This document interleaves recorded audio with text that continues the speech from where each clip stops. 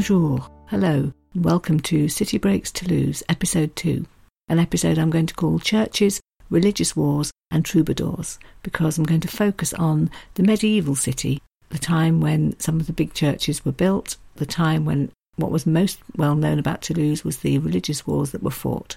I first got the idea that religion was super important in Toulouse when I found a leaflet called Religious Orders in Toulouse in the tourist office and realised that there were actually 10 different ones listed, along with mention of the various buildings where you can find traces of them.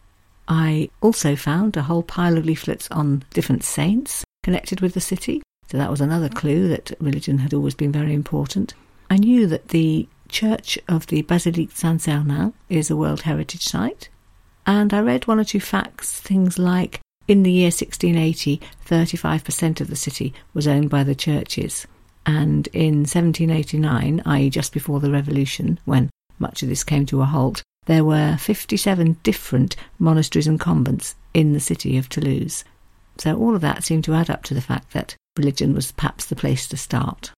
So the plan for the episode then, I'm going to spend a little bit of time on the two best-known churches, the Basilique Saint-Sernin and the Couvent des Jacobins, then a very brief mention of two other churches, both of which have something special to see inside them, and then I'm going to attempt to reduce the very complex to the quite simple, the just what you'd want to know to inform your visit to the city, about the Cathar Wars, the wars which pitted the Catholic Church against what they saw as a set of heretics known as the Cathars, and talk about one or two key incidents like the Siege of Toulouse, and then to finish, something that's linked, but only just, to all of this, and that's the existence of the wandering minstrels, known as the troubadours, who were the creative types who wandered through Languedoc, some of whom came to Toulouse, and who helped to contribute to the fiercely independent attitude which seemed to apply both to the city and to the area in general.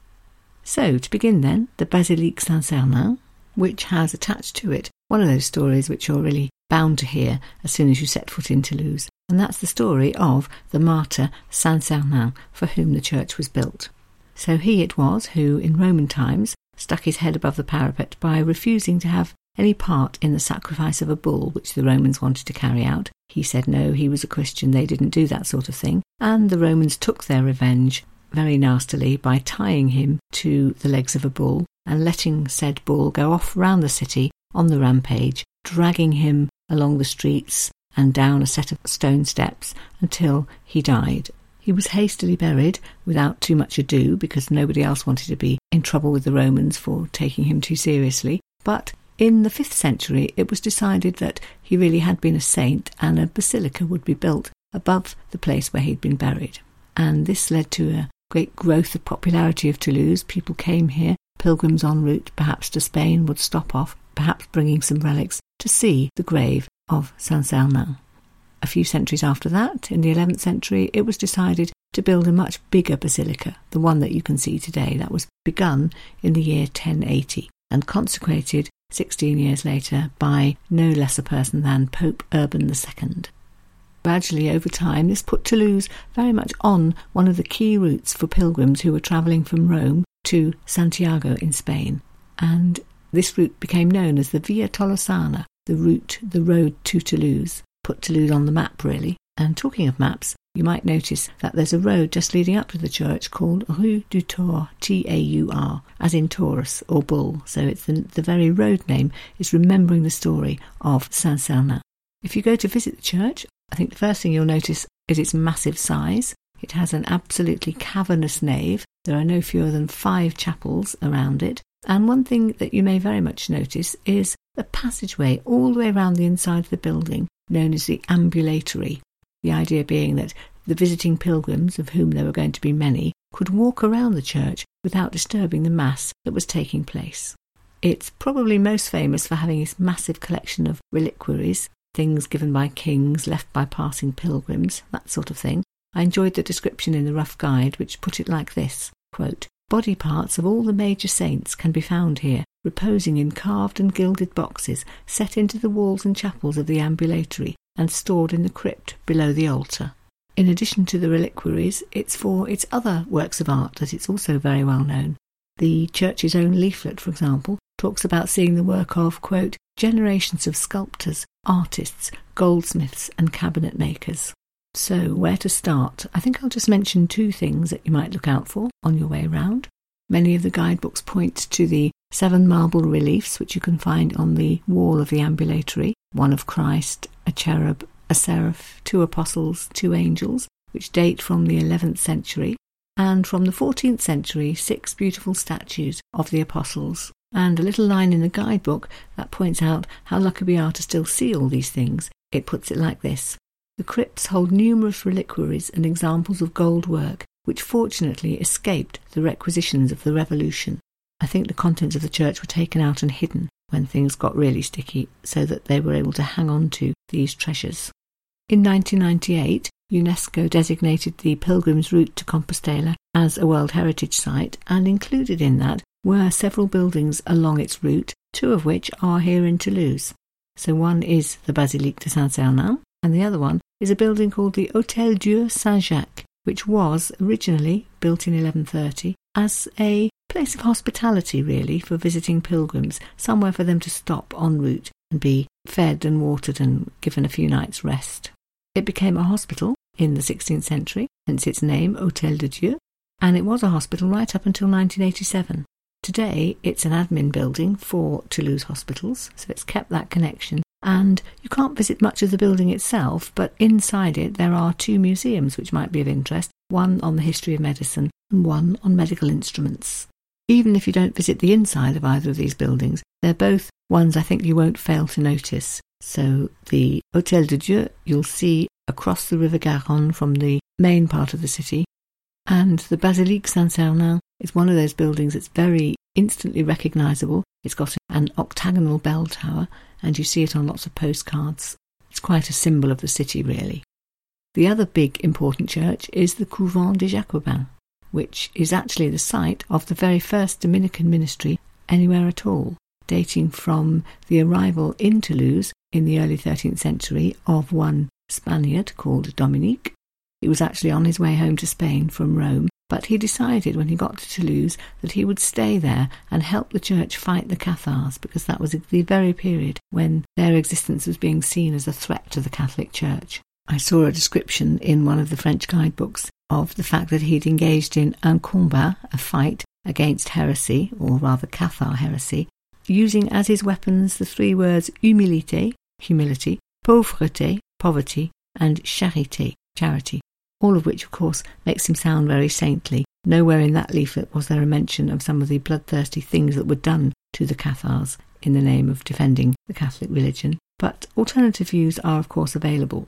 There are history books which will tell you all about the interrogation of suspected Cathars and their torture and, in some cases, murder.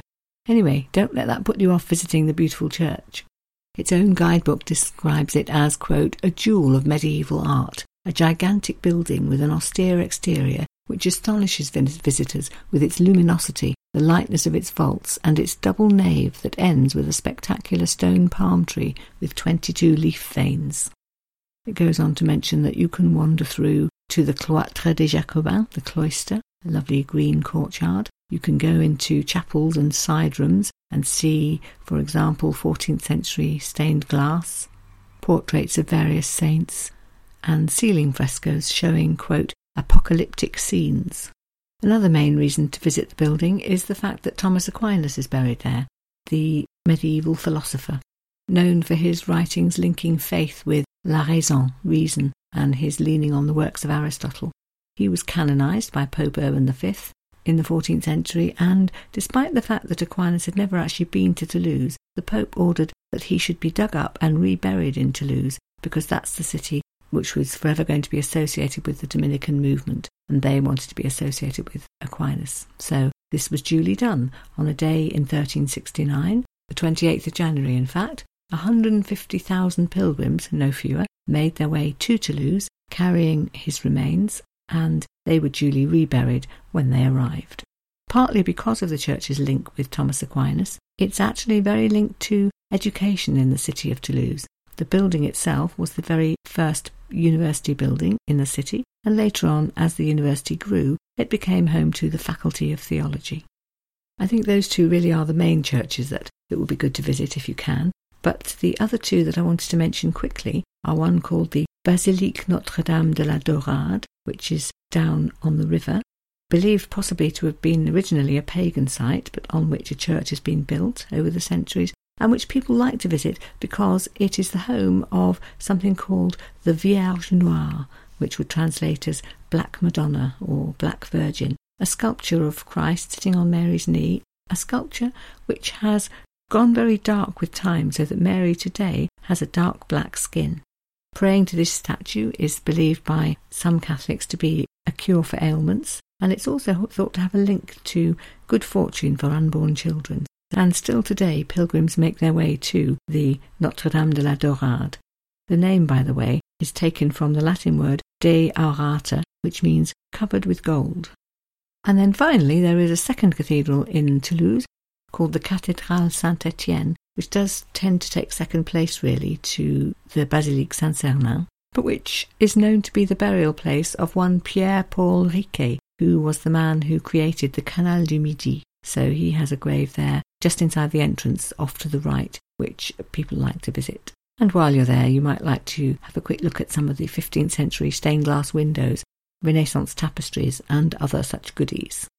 So much for the moment for the buildings. I'd like to just think a little bit about the war against the Cathars, which seems to keep coming up whenever you look at anything historical in Languedoc in general and Toulouse in particular. So that dates really from the 13th century when the area was riven by religious strife. The established Catholic Church trying to get rid of the alternative religion, which was becoming very popular with quite a lot of the population, that of the Cathars. It played out all over the region. I'll be mentioning it again, for example, in a later episode on Carcassonne. First of all, let's have a look at who the Cathars actually were. So, still a form of Christianity, but one with some quite different beliefs. So, for example, they found it hard to accept that a good God would allow such evil in the world. So they preferred the idea of dualism, a belief in two gods. So they believed in a just and good God, but also in an evil God, who was said to control the material world, where bad things happened, while the good God confined himself just to the spiritual world. There was a whole church grew up around this, so they had clergy, who went under the names of bonhommes, good men, and bonnes femmes, good women. They were, by the way, quite respectful towards women. It wasn't a religion where only the men took part. If you were a Cathar believer, you were one of the credents. They had their own bishops, they had a sacrament, just one sacrament, which was used at various momentous occasions. So if you became a Cathar, you would go through consolation. If you were chosen as a Cathar priest, same again. It was a form of confession, and definitely you needed to have a consolation as you prepared for death. In many ways, they were very good Christians. They prayed, they fasted, they didn't eat much of things like meat and eggs and dairy foods. They very much preferred fish and vegetables and fruit. They had fast days when they only ate bread and water. They were said to be very pious, and in fact people thought that they were Christians who actually practiced what they preached. When they looked at some of the shenanigans in the Catholic Church, some of the wealth and so on, some people formed the view that actually the Cathars were a truer form of religion than the Catholics themselves. Since Cathars denied the miracle of the Mass and thought that many people in the church should be stripped of their wealth, clearly there was always going to be strife between the two beliefs. And they had in Toulouse really quite an interesting history. The Concile of Toulouse, which took place in 1119, condemned Cathars and said that they should be turfed out of the city. But in fact, this didn't actually happen. In fact, in 1209, Count Raymond, Raymond VI, all their counts seem to be called Raymond, this was the sixth, was actually excommunicated because he hadn't managed to stamp out Catharism. It was at this point that crusades were launched against the Cathars, and that's when the true bloodshed really started. Toulouse was attacked repeatedly in 1211, in 1217 and 18, for example, but never actually fell, was never actually taken militarily. The closest the city came to defeat was in 1217, when one Simon de Montfort, who was leading the Catholic troops, did manage to find his way into the city. But in fact the people of Toulouse rallied a year later and the French were chased away. We'll come back to this, but in 1218 Simon de Montfort actually died trying to retake the city of Toulouse. Shortly after that, along came the Franciscans, and then the Dominicans, as mentioned earlier, both of whom saw it as their job to fight back against Catharism. So there were more crusades. From 1229 onwards was the beginning of the Inquisition, when people of the church sought to root out Cathars, seeing them as heretics, to make them confess, to impose penance on them.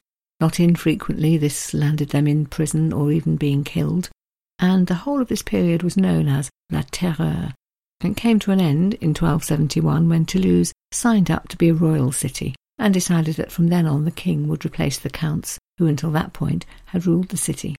That's a brief and rather dry summary of the main events, but I'd like to mention a book called Kill Them All, a reference to the complete lack of mercy sometimes shown by the Catholics towards the Cathars. The book's written by Sean McGlynn, and it's quite a complex, very detailed, blow-by-blow account, really, of the campaigns that were waged against the Cathars, not just in Toulouse, but in the whole of Languedoc. Its very subtitle gives you some hint of what's to come, because it's called Cathars and Carnage in the Albigensian Crusade. But although it's certainly full of blood and gore and terrible acts, it's also very interesting on everything that lay behind it. So, for example, fairly early on, there's an explanation of why it was that in Toulouse there were people who, for all that they were told they had to be against the Cathars, simply wouldn't go along with that. There's an explanation, for example, of the fact that this area had always had a lot of trade and therefore contact with outside places, and therefore had got used to having other faiths in their midst. There were Jews, there were people with Islamic roots, and so perhaps a greater tolerance than you might find in other places.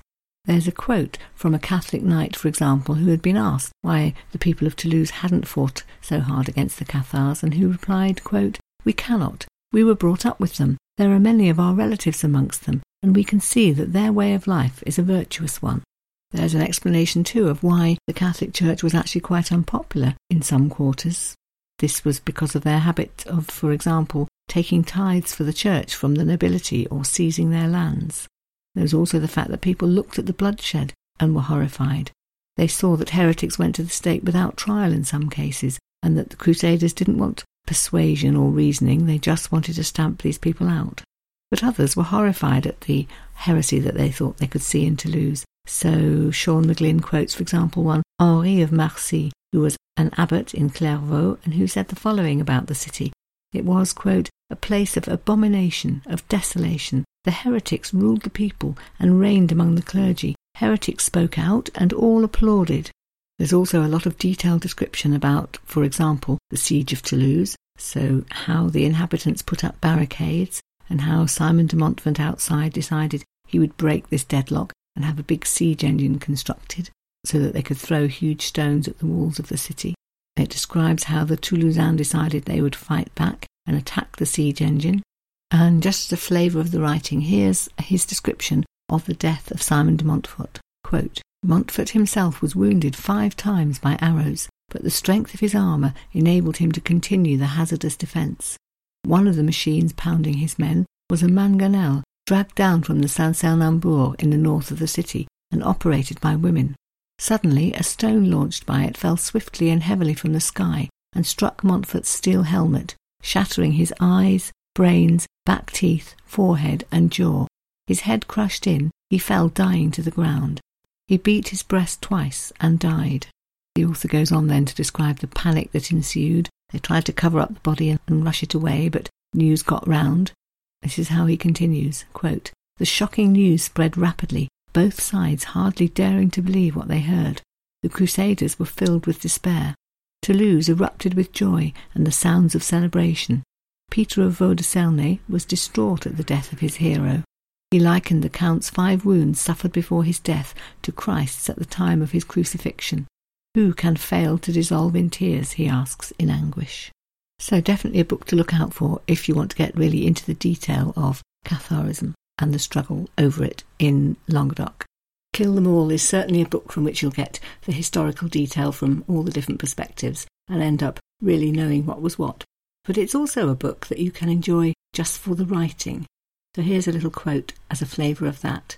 Sean McGlynn is describing why it was not just because of tolerance that Raymond VI failed to overcome the Cathars. Actually, he wasn't the man for the job either. He puts it like this, quote, "To eradicate it, that's Catharism, would have taken ruthless single-mindedness, focused resolve, and unrelenting energy. Raymond possessed none of these. He was more suited to a life of dilettantism than to political rule, especially in such a challenging environment. An admired patron of the arts and Languedoc's troubadour society, he indulged his love of luxury and sex with little restraint. He had at least 5 wives and any number of mistresses. You feel you're getting to know the man a bit, don't you? The author's also very good at picking out juicy quotes from other people. So a little bit further on in that same chapter, he's describing the fact that not everybody thought Raymond was just tolerant, that he took this too far. And here's a quote from Peter of Vaux-de-Cernay, who was complaining that Raymond was really far too tolerant and put up with things he really shouldn't. And this is the example he chooses. He complains about a count who refused to, quote, even punish a heretic who emptied his bowels beside the altar in a church and wiped himself clean with the altar cloth. Peter obviously had a way with words, because he then went on to explain exactly why it was that he didn't think much of Raymond, using the following words. Raymond, he said, was, quote, a limb of the devil, a son of perdition, an enemy of the cross, a persecutor of the church, the defender of heretics, the oppressor of the Catholic faithful, the servant of treachery. I think we can agree that Peter didn't think much of him. In summary, from a modern perspective, we'd have to say that the Cathars were eventually defeated, but I think it would be true to say that some of their faith lives on in the Protestantism of today. It's true, for example, that Languedoc, especially the area around the Canal du Midi, is the most Protestant area in the whole of France today. That's not to say that the Catholic Church hasn't left its mark all over the landscape too, though. This became quite clear in an essay I read from a book called Floating Through France, which saw a group of writers heading down the Canal du Midi on a canal boat and having sort of writing workshops as they went. They wrote lots of essays that were published in the book, one of which is actually called Land of the Troubadours, and in which the author writes the following, quote, cathedrals, basilicas and church spires dominate the landscape, while monuments and plaques everywhere tell the stories of relics, saints, martyrs, and the thousands of pilgrims who crossed it. So very much about the dominance of the Catholic Church in the area. It's harder to find so much to read from the Cathar side, but in addition to Sean McGlynn's book, if you like your history in novel form, or rather in the form of a novel, then you might look out for a book called The Labyrinth by Kate Moss. It's a novel which weaves a plot through Toulouse, Carcassonne and other places nearby from the 13th century and links them to a modern-day story centring around an archaeologist called Alice Tanner. A book you can definitely lose yourself in. I certainly did. It's quite long, quite complex, quite gripping. A colleague actually said to me, well, if you buy a book called Labyrinth, perhaps it's only reasonable that you should get lost in it. And I thought, yes, that does sound about right. Okay, so much for the religious wars. The last little section, I'd like to just talk about those wandering poet minstrels who seem to people the Languedoc of a similar period to the one we've been talking about and went under the name of the troubadours. They wrote their songs and poetry not in Latin, as of course was more usual, but in the language of the region, the language called the Occitan. That's where the word Languedoc comes from. It's the area where the tongue, the langue, is that of oc. I think oc might be the word for yes in that language. Their works were all about heroism and natural beauty and philosophy, honour, love, usually passionate, unrequited love. And as you may imagine, this heady free thinking did rather anger the Catholic Church. When they wrote so much about physical love and adultery and romance, the Church was in opposition, naturally, and they even went as far as to write satirical poems and songs about the Church itself. So no wonder then to read that many of the clergy thought of the troubadours as rather subversive. In some cases they were actually linked to the Cathars. They were both sets of people who didn't get on with the established religion, and in some cases they clung together rather. So their works, key themes, as mentioned, things like chivalry and courtly love. Often they extolled the virtues of one particular lady, generally somebody who was completely unattainable. I found a couple of quite interesting points on the troubadours in an essay by Joanna Bigger in the book Floating Through France, which I've just mentioned. So, for example, she points out that this idolising of women was something that was seen then in slightly later literature, which owed its roots to the troubadours. So people like Dante and Petrarch, the Italian writers, who had their unattainable women, Beatrice in Dante's case and Laura in Petrarch's case, were really basing their ideas on what they'd read by the troubadours. And Joanna Bigger also goes on to point out what she calls the irony of, quote, placing the idealised lady on an untouchable pedestal, that being in sharp contradiction to the actual status of women who were controlled by fathers, husbands, or the lords for whom they worked, and by a highly misogynist church. The very first troubadour was believed to be one Guylaine de Pétieux, who was actually the father of Eleanor of Aquitaine. A better-known one, perhaps someone called Peire, P-E-I-R-E, not quite sure how you pronounce it, Vidal, who actually wrote for one of the counts of Toulouse, Raymond V, but who did a lot of travelling as well. We know he went to Aragon, to Provence, to Italy, Hungary, Malta. Legend says he actually ended up marrying the daughter of the Emperor of Constantinople, no less. So he wandered through Europe, writing things which found favour. Many love songs on traditional themes, political songs for his various masters, and a history book that I read about him made mention of his ability to give very incisive criticism of various things. It talked about his critique being plein de verve, so full of verve, and the fact that he had une pénétrante intelligence, so a penetrating intelligence of people and of things. So, in summary, I hope I've managed to give you a little flavour of medieval Toulouse, the colourful history of faith, of religious persecution, of the troubadours, and an indication of some of the places you might visit in the city today when you can learn a little more about these things. In next week's episode, I'm planning to focus very much on one building in the city, the Capitole, perhaps the best-known building in the whole of Toulouse. I'm going to have a look at some of the turbulent moments of history connected with it. I'm going to talk a little bit about what there is to see and to learn if you go on a tour inside it. And I'm going to talk about its connection to some of the other very well-known buildings in Toulouse, the ones known as the Maisons Particulières, the beautiful buildings that the 16th century merchants built for themselves in the city of Toulouse, using the wealth that they gained from the financial upturn of the city, which lasted about 60 years, I think, in the 16th century, and which was all built around one thing, namely woad. That economic boom has left us really quite a lot of things that we can visit in the city today. So I hope you'll look forward to that and join me for that episode. For the moment then, I'm just going to sign off by thanking you very much for listening, mille fois merci, and signing off in French of course, au revoir.